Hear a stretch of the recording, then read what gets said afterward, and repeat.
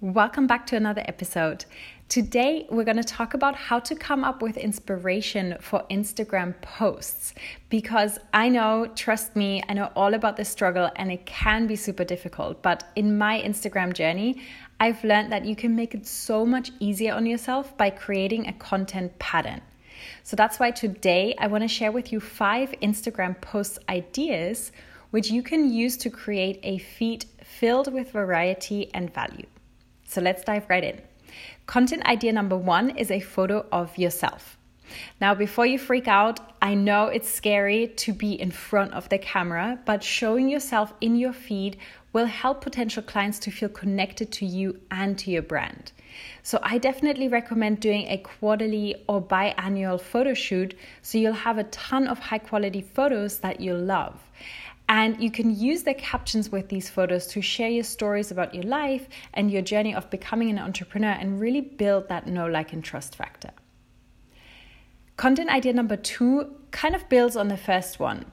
It's to create an IGTV episode where you share something valuable. Now, if you're a service-based entrepreneur, you want to share a mini lesson or an inspiring story, and this could be a client success story. And if you're a product-based entrepreneur, then you might want to show off your product or what's different about it and how to use it. Either way, by focusing on giving value during your IGTV episode, you'll have earned a strong call to action at the end that can drive more sales. Content idea number 3 is all about promoting your offer. Because guess what? Your followers need to know that you have something to sell.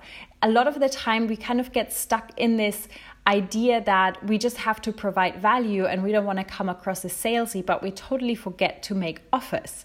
And then we wonder why we don't get any sales.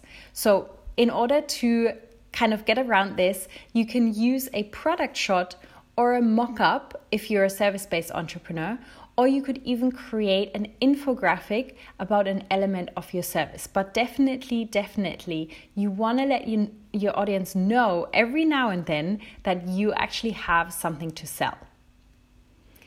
Content idea number 4 is an easy one because we'll actually repurpose content created by someone else. There are 2 types of images we're allowed to use and share: stock photos and other accounts' Instagram posts. For copyright-free stock photos, I love using the websites unsplash.com or pexels.com. You can just download images that you like. You don't need to ask for permission, and you can just upload them to your Instagram account. Or you can decide to share someone else's Instagram post since there's so much content already out there. Just make sure to ask for permission to repost it and then tag the creator's account both in the photo as well as in the caption. Those are kind of the best practices when you're reposting someone else's content. Lastly, idea number 5 is a quote design. These quotes will allow you to express what inspires you and will help potential clients to resonate with you. You can create a design in canva.com using your brand colors. I definitely recommend keeping the design simple so that your followers will be more willing to share it. Make sure you add your Instagram handle to the design as well because quote posts can go viral. So now you've got your content ready to go. All you have to decide is which post to post first. So happy content creating, and make sure to check out the last 2 episodes of the podcast to hear more secrets to creating strong content.